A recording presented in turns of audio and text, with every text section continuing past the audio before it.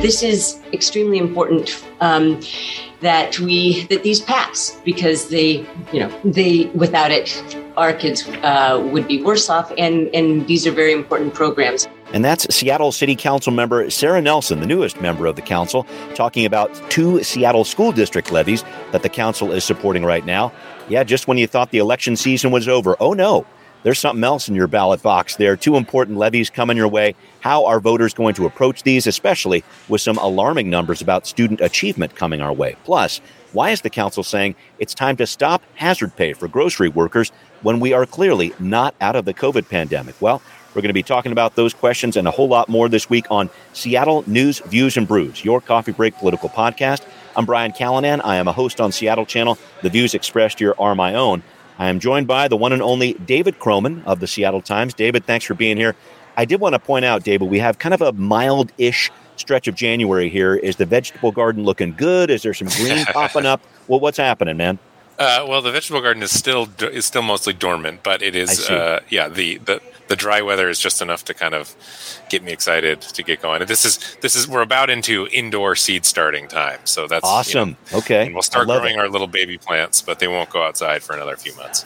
Okay, all right, David, ace reporter, master gardener. Thank you for breaking that down, and thank you for joining me. Always feel like when we have these nicer days in January, we're stealing them.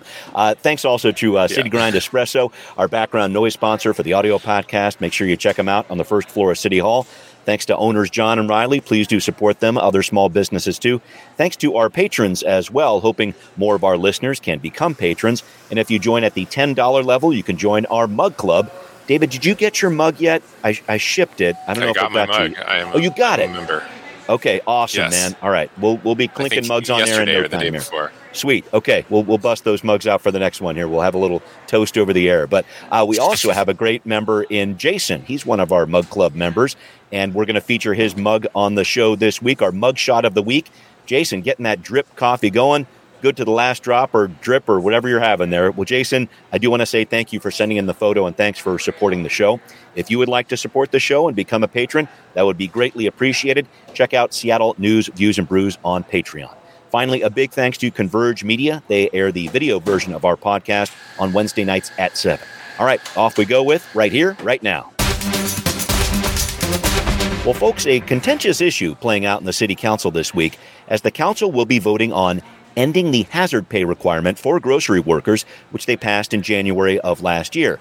Now, the council had a vote to end this temporary $4 per hour bump last month, but 3 days before she left office, Mayor Jenny Durkan vetoed it. So now apparently a challenge laid before Mayor Harrell with this one. David, what do you make of this move to end this hazard pay requirement? And do you see Mayor Harrell supporting the council on this issue? Yeah, I mean, I think this fits into the kind of challenge that is facing. I mean, we're seeing this with the eviction moratorium and a lot of the kind of supports that were built up over the course of the pandemic. A lot of which I think were kind of structured around this idea that the pandemic would not go on for 2 years, which it has. Right.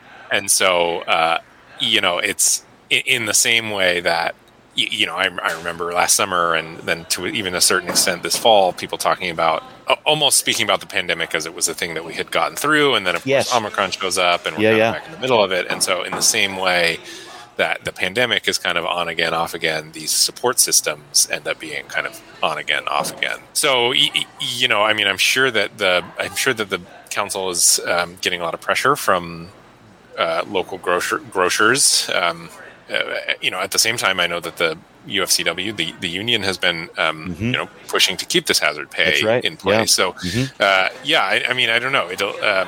This question of when do you start to pull away the supports that were built up over the pandemic is something that I think is a lot of elected officials are struggling with right now. And it's clear that the Seattle City Hall is not immune to that. No. Good use of the word immune. I love it. I wanted to make sure I pointed out there, too, just in Teresa Mosqueda, who's championed this bill and is now talking about tearing it away, or ending the $4 per hour pay bump there. she's pointing out these dollars were in place to supposedly help these workers get the time they need to get their medical needs taken care of, things of this nature, health needs and all that. In King County right now, more than 85% of adults have been vaccinated. So I think she's trying to draw it back. And I think we're going to see a little bit of push here and there from the council. I know Lisa Herbold has been pushing back on this. She still has concerns about this. She supported Mayor Durkin's veto last year of this vote to repeal the hazard pay. I think the issue that we're talking about, and you were touching on this, David, this whole idea, how do we move from emergency mode with the COVID crisis to make it more of a day-to-day management kind of a mode? Is that kind of what we're talking about here? Yeah, I think so. I think that's a concise way of putting it, which is these were a lot of these were intended as emergency supports.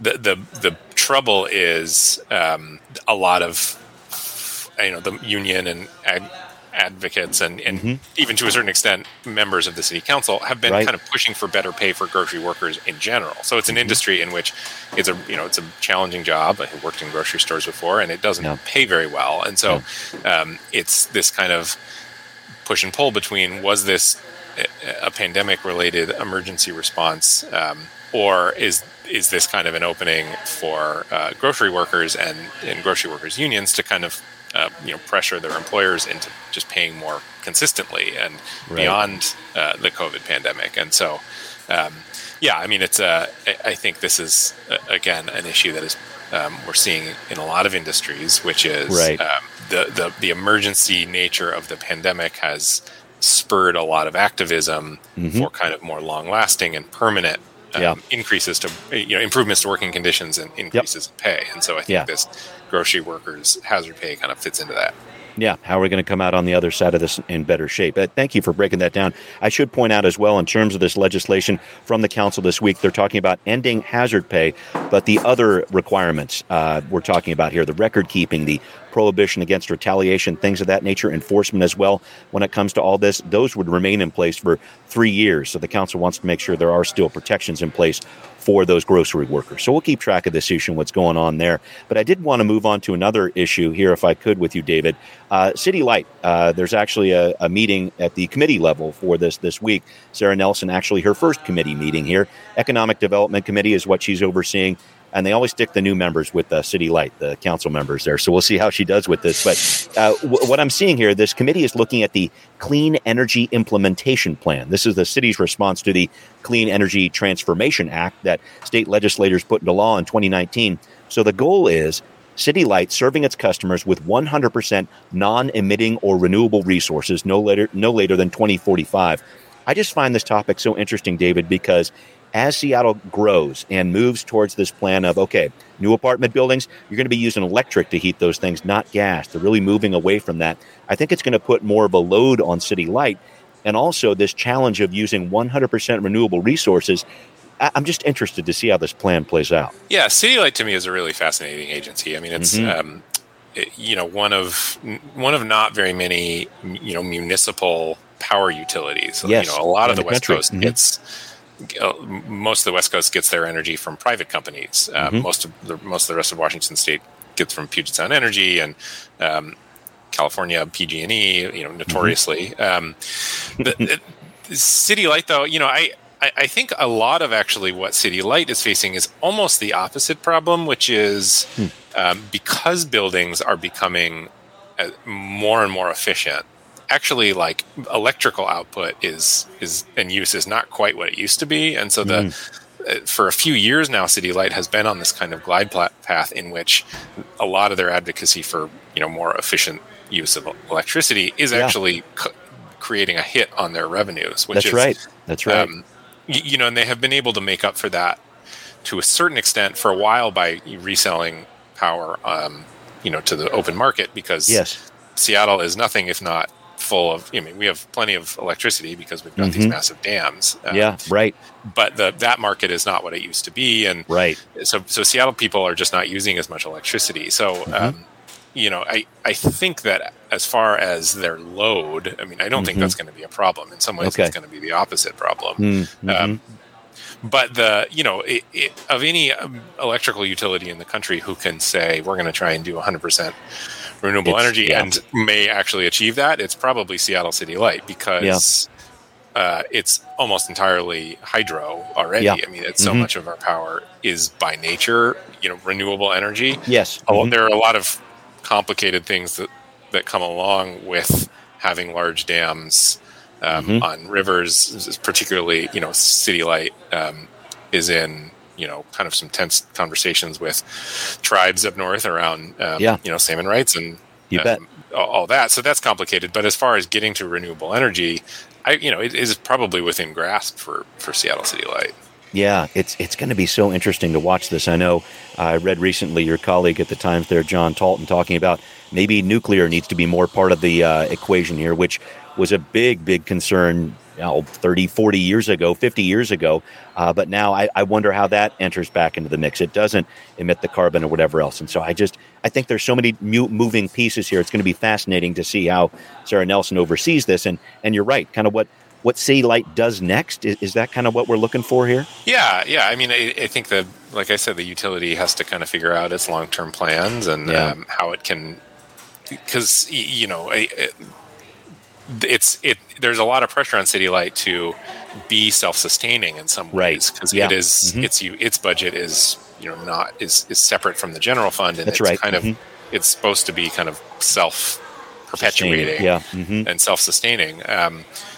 But that comes with a lot of challenges. Although I think when you look at, in particular, PG&E in California and just how embattled that utility is, a lot of lawsuits for causing forest fires, and just I think on a whole, if I were in the utility world, I would much rather be the head of Seattle City Light right now than I would some of the companies, and to a certain extent, Puget Sound Energy too. If we're talking about renewable energy, Puget Sound Energy has a lot taller of a task, because they get a lot of their energy from coal and fossil fuel burning plants. So that's kind of, if Washington wants to make a dent, Puget Sound Energy is probably the place to do it, more so than City Light. Yeah. Well, we're going to keep track of what's going on with that. Very interesting to see what Sarah Nelson's going to do in her first committee meeting there. But up next, we are going to talk about why were Seattle shelters only about 70% full during that major snowstorm we had back in December leading into January. That's coming up on Now Hear This. Following up on the City Council's Homelessness Committee last week, a big question facing them at that point. Why were Seattle's shelters not filled to capacity during a stretch of sub-freezing days in December and early January? Well, we actually heard from the CEO of the King County Regional Homelessness Authority, Mark Dones. They told the council committee last week, just getting people from the streets into shelter was a huge part of the problem. It was more than the cold, right? It was the snow and the ice. And so it made it incredibly difficult for transit operators to function, which made it very difficult for folks experiencing unsheltered homelessness to get to some of the facilities that were open. And there's definitely a lesson learned there. Well, David, Mark Dones cited a few different issues. Transportation was one of them. Staffing was another. Simply having enough people available to do the outreach and get people inside during that cold snap. And to answer some of these concerns, Dones asked the council for an emergency fund, some extra dollars, to give the King County Regional Homelessness Authority some more flexibility during these cold weather emergencies to react, maybe pay the staff a bonus for working in challenging conditions. But I really feel like this age-old question is coming back to a head here. Does the KCRHA need more money, or do they need better coordination? Some thoughts about this. I think that there's a difference in some ways between the cold weather response, which is an emergency response, and then their kind of long-term goals of building more housing and getting people off the streets. The challenge with the cold weather housing is, because it is an emergency response, it's you're setting up emergency shelter, and in addition to all of the kind of well-defined issues around getting people to shelter, including transportation and keeping the shelters open with enough staffing, in general, a lot of people just are not interested in emergency shelters, and many people for good reason. I mean, they historically have demanded kind of, you're there in very specific times. You have to show up kind of early in the evening and then leave really early in the morning. And maybe you're not allowed to be there with your partner or your pets. Sure. Yeah. And family. There's, they're crowded rooms, and, people are worried about their things getting stolen. And so, just getting people to use emergency shelter in general is kind of a challenging thing. Okay. Mark Dones has not made it any secret that they would prefer to raise more money. I mean, how exactly is not clear, but and I don't think Dones is going to wade into exactly the mechanism by which they would like to see more money raised. But Dones has made it pretty clear that they think more money is necessary, and if that comes in the form of more state budgeting or maybe a local levy, something like that, then that they would take it. There is this debate around sort of, does the system need more money, or can it use it more efficiently? That's where I was going. Most, I think kind of most serious looks at this that I have seen say this would cost, in the order of billions of dollars to fix it. Nobody's spending that amount of money right now. So if that's the case, then the logical conclusion is more money is needed. That's not to say the money that is there couldn't be spent better, that it probably could, but the enormity of the problem is such that the evidence does not really point to fixing the problem with what city and local governments find in the seat cushions. Right. I hear you on that one. I do think, though, that in terms of how money is spent, and I thought this was really interesting, Mayor Harrell actually came on during this committee meeting and spoke during the public comment period, which that hasn't happened for a long time, having a mayor do something like that. But I thought it was very telling, because this whole idea about collaboration, which I think he's been talking about a lot, after 4 years of the council fighting with Mayor Durkan, situations like, hey, we passed this council measure on homelessness with tiny homes, and now what are you going to do with it, Mayor Durkan? Crickets, and so there was some frustration there, I think, from the council in seeing the policies they would pass and Mayor Durkan not following through on that. I just wonder if, we see Mayor Harrell jumping in here, if we are going to see better partnership there when it comes to what the council is trying to execute and the mayor actually following up on those recommendations and delivering on them. Yeah, it's possible, and I know that is both the council and the mayor's intention to see that happening. I mean, I think almost more significant than that, though, is that the King County Regional Homelessness Authority is in theory going to be, hitting its stride a little bit more in a way that it never did.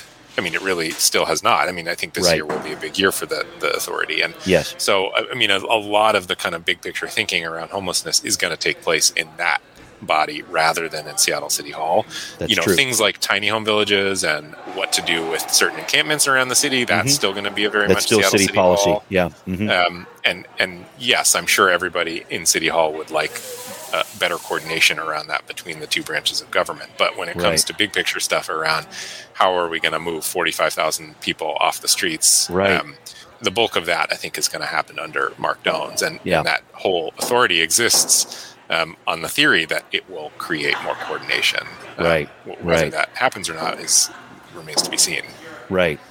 2 members of the council are serving on that regional board that oversees that group that Mark Dones leads. So I'm interested to see how that goes forward. It almost seems to me there's a difficulty, a transition period, I don't know what you want to call it, when it comes to letting go of some of these roles that the city did play a huge piece in. But now, like you say, more than $100 million from the city went to the KCRHA. It's supposed to be their job now to be doing this type of thing. It's going to be an interesting balance of power, I guess, between the city and the KCRHA when it comes to, okay, how much influence is the city really going to have when it comes to what the KCRHA is going to do? Yeah, and I think that's the kind of make or break of this is because the truth is that Seattle is putting the most money into this thing, and wants to see it spent in a way that they believe is based in evidence and based in best practices. But there's going to be some disagreement about that especially from some of the suburban cities. And so whether Mark Dones can hold that coalition together and see that money spent effectively is kind of it's kind of the I want to say $64,000 question, but it's significantly a lot more than $64,000. Yeah, I know. Yeah, inflation. You know how it is.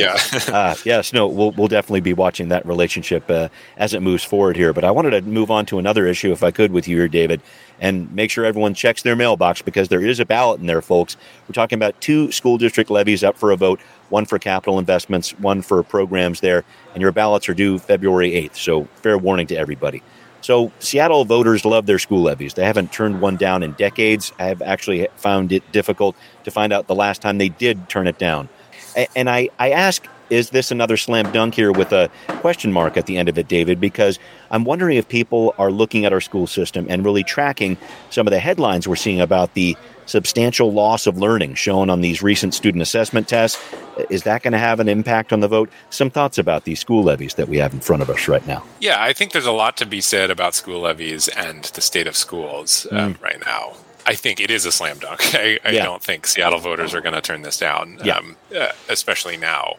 That said, school levies in and of themselves are really interesting and have been getting another look. I mean, there's a lawsuit right now pending that my colleagues at the Seattle Times wrote about, which would kind of takes on this question of school levies pretty directly in a way that the McCleary decision before it never quite did, which is the decision that led to the conclusion that Washington State was constitutionally unconstitutionally underfunding education in Washington State. Which is the paramount duty as expressed in the state constitution. Keep going, But it never really took on this question of school levies, which are, pretty by nature unequal, because there are places like Seattle where, because they're based on property values, so there are places like Seattle where property values are going sky high. So versus other places in the state where they are not. And so if people in Seattle vote to do a 0.1% increase to their property taxes, that's like the equivalent of like a 3% property tax increase in poorer communities. And that in and of itself kind of creates inequities. And then just on top of that, you've got politically, I feel pretty confident saying Seattle voters are going to pass the Seattle levy, but I live in Kitsap County. I'm seeing a lot of, there's a school level levy out here too. I'm seeing a lot of signs saying vote against it. And so politically, you get these little pockets where people are just, less interested in raising taxes, and which is their prerogative and they're allowed to do that. But at the end of the day, it does leave those school districts with less funding, because so if you are a child who grows up in a community that's not interested in passing school levies, your school isn't going to be as well funded. And that's right. So there are a lot of pretty deep-seated issues with just the whole funding mechanism surrounding school levies, and it'll be interesting. I think that is going to be a big conversation over the next few years around what Washington State does or doesn't do with these. I sure hope it is, because I feel like you and I both covered that McCleary situation for so many years, and while they said, hey, it's fixed a couple years ago, it sure doesn't come across that way in terms of the local districts that I look at. I think it's difficult. It's been difficult to watch this play out. But back on Seattle, I think this is really interesting here, David. I guess the hope for Seattle Public Schools is let's get these levies passed and then work on finding another superintendent. Dr. Brent Jones took the job last year, a 14-month gig, so his term ends at the end of the school year in June. Very difficult position, bit of a revolving door. Jones, the sixth person to hold the superintendent's job over the past 11 years. I just want to figure out who wants this job, leading Seattle schools, especially at a time when there's been some different labor unrest over the conditions in the schools and things of that nature, how COVID was handled or whatever else. And we're not out of the pandemic yet. I should make sure that we make that point as well. I wonder what happens there and who wants that job. Any thoughts about that, kind of the future of Seattle schools and what happens? No, I mean, these are probably questions better asked to my education colleagues at the Seattle Times, because it's such a complicated situation now in schools. I agree with you. I'm not sure who would want to take these jobs, because it's, with staffing shortages and COVID and remote learning versus in-person learning and funding. And it's just the list of it. It almost makes like being mayor of Seattle look like a cushy job. Right. I don't know. I am not sure who is going to want this job. They can hope that it's somebody who, at the same time, I do think that there is a certain benefit to taking over a job in a moment of crisis, because I see. Nowhere to go. You can only up. Go up from there, and you right. can become the savior. So right. We'll see. All right. Well, we'll post that job on air. Sounds like if David is selected, he will not serve. So it's good to cross one person off the list there. All right, we're going to move on. Talking about, like Charles Bronson, The Great Escape, they're digging tunnels. Talking about Sound Transit here, what it's doing through the middle of downtown, and some concerns over that. We're going to break it down on Transportation Talk. David, the Times recently had a piece, Mike Lindblom put this out, about tunnels that have been proposed by Sound Transit, including this idea for a downtown station as the system starts expanding out to Ballard and West Seattle. This downtown station where people would potentially travel more than 14 stories underground just to get to a train. Could take a couple minutes just to get an elevator down that far. Some thoughts about this. It's a really interesting twist in the story as Sound Transit works on its plans to expand. Yeah, I will first say that nobody is able to get into such kind of technical detail and yet still write a readable article as Mike Lindblom. Mike's the man. Yep. He knows so much, and it's really impressive, and that he can distill it into a readable piece is genuinely really impressive. Mm-hmm. It's an interesting question because, as Mike pointed out, a lot of, especially in Europe, best practices saying that cut and cover approach to building underground tunnels is the preferred one, which is basically, instead of using a tunnel boring machine to make a tube through the ground, you just dig a big trench and then cover it over, because it's faster and a lot cheaper, and you're less likely to run into really intense technical issues. The problem in Seattle is there's so much construction happening all around it, and by doing that, you are closing off huge swaths of the city for many months at a time. And one of the locations where that could happen is the Chinatown International District, right, which is just been slammed with crisis after crisis. And as Mike pointed out, especially former Mayor Jenny Durkan was really hesitant to make any decisions that would cause more disruptions for Chinatown International District. Talk about a neighborhood that's been affected by transportation issues for decades.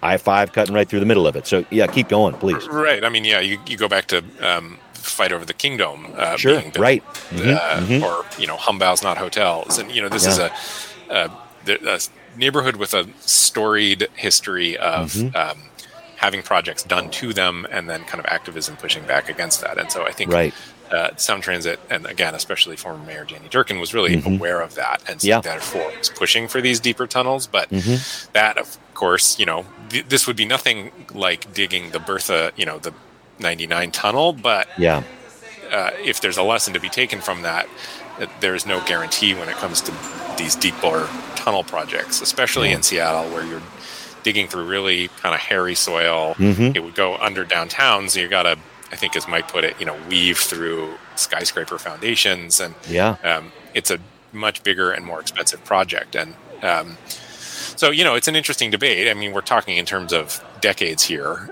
Right. But, because these projects are so long-term and take so long to be financed, even though some of these stations wouldn't open until, late 2030s, they have to start making decisions about these things now. Right. So, it'll be fascinating. I mean, not to mention, if you dig a 140-foot deep station, then you said, you could, and not insignificant part of concern around that is look at the track record of escalators on this system, which is they can't even keep like a couple story escalator working on Capitol Hill. I mean, what's going to happen if everyone's 14 stories down and the escalator goes out? So no thanks. It's fascinating. And again, I think Mike does a really good job at breaking this stuff down. Yeah, well, we'll definitely keep an eye on what Mike's doing with that. David's got some pieces coming out this week, too. We embargoed so far, but some great stuff you're going to learn from David here later on this week in the Times as well. It is time to wrap up, David. I wanted to point out, I've been seeing online, you're watching this Station 11 show, so this futuristic dystopia thing on HBO Max. Basic idea, swine flu takes over, kills most of us, airport's a safe haven. I don't want to give too much away, but my question is what you're learning from the show. Is it that we all are going to need some really cool costumes in the future, because the costumes in this thing are nuts in this show? Or is it that we need better protection from wolves? Because it's happening like crazy in the show. Anything you have learned from the show that you could pass on to our listeners? Well, the only thing, I mean, I thought it was a great show, and I really enjoyed watching it. The only thing is that it takes place in Chicago and Michigan and the Midwest, and I'm screaming at the TV the whole time, like, I can't think of a possibly worse place to spend the apocalypse than the suburbs of Chicago, where it's 100 degrees and muggy in the summer and 2 degrees in the winter. So right. Good luck with that. At least at least we're in a relatively temperate location if the swine flu comes for us. Right. Great place to try to survive here in Seattle. So we'll see how that goes. David, thanks. TV reviews. What can't this guy do? This is good stuff. Thank you very much, David, as always, for helping me with this. Thanks also to our patrons. Thanks to everybody who's listening. It's Seattle News, Views, and Brews, where you can always find out what's brewing in local politics. Subscribe on iTunes, Spotify, wherever you might listen. Again, please do support the show on Patreon. Always appreciate it. Thanks also for watching on Converge Media. We will see you soon.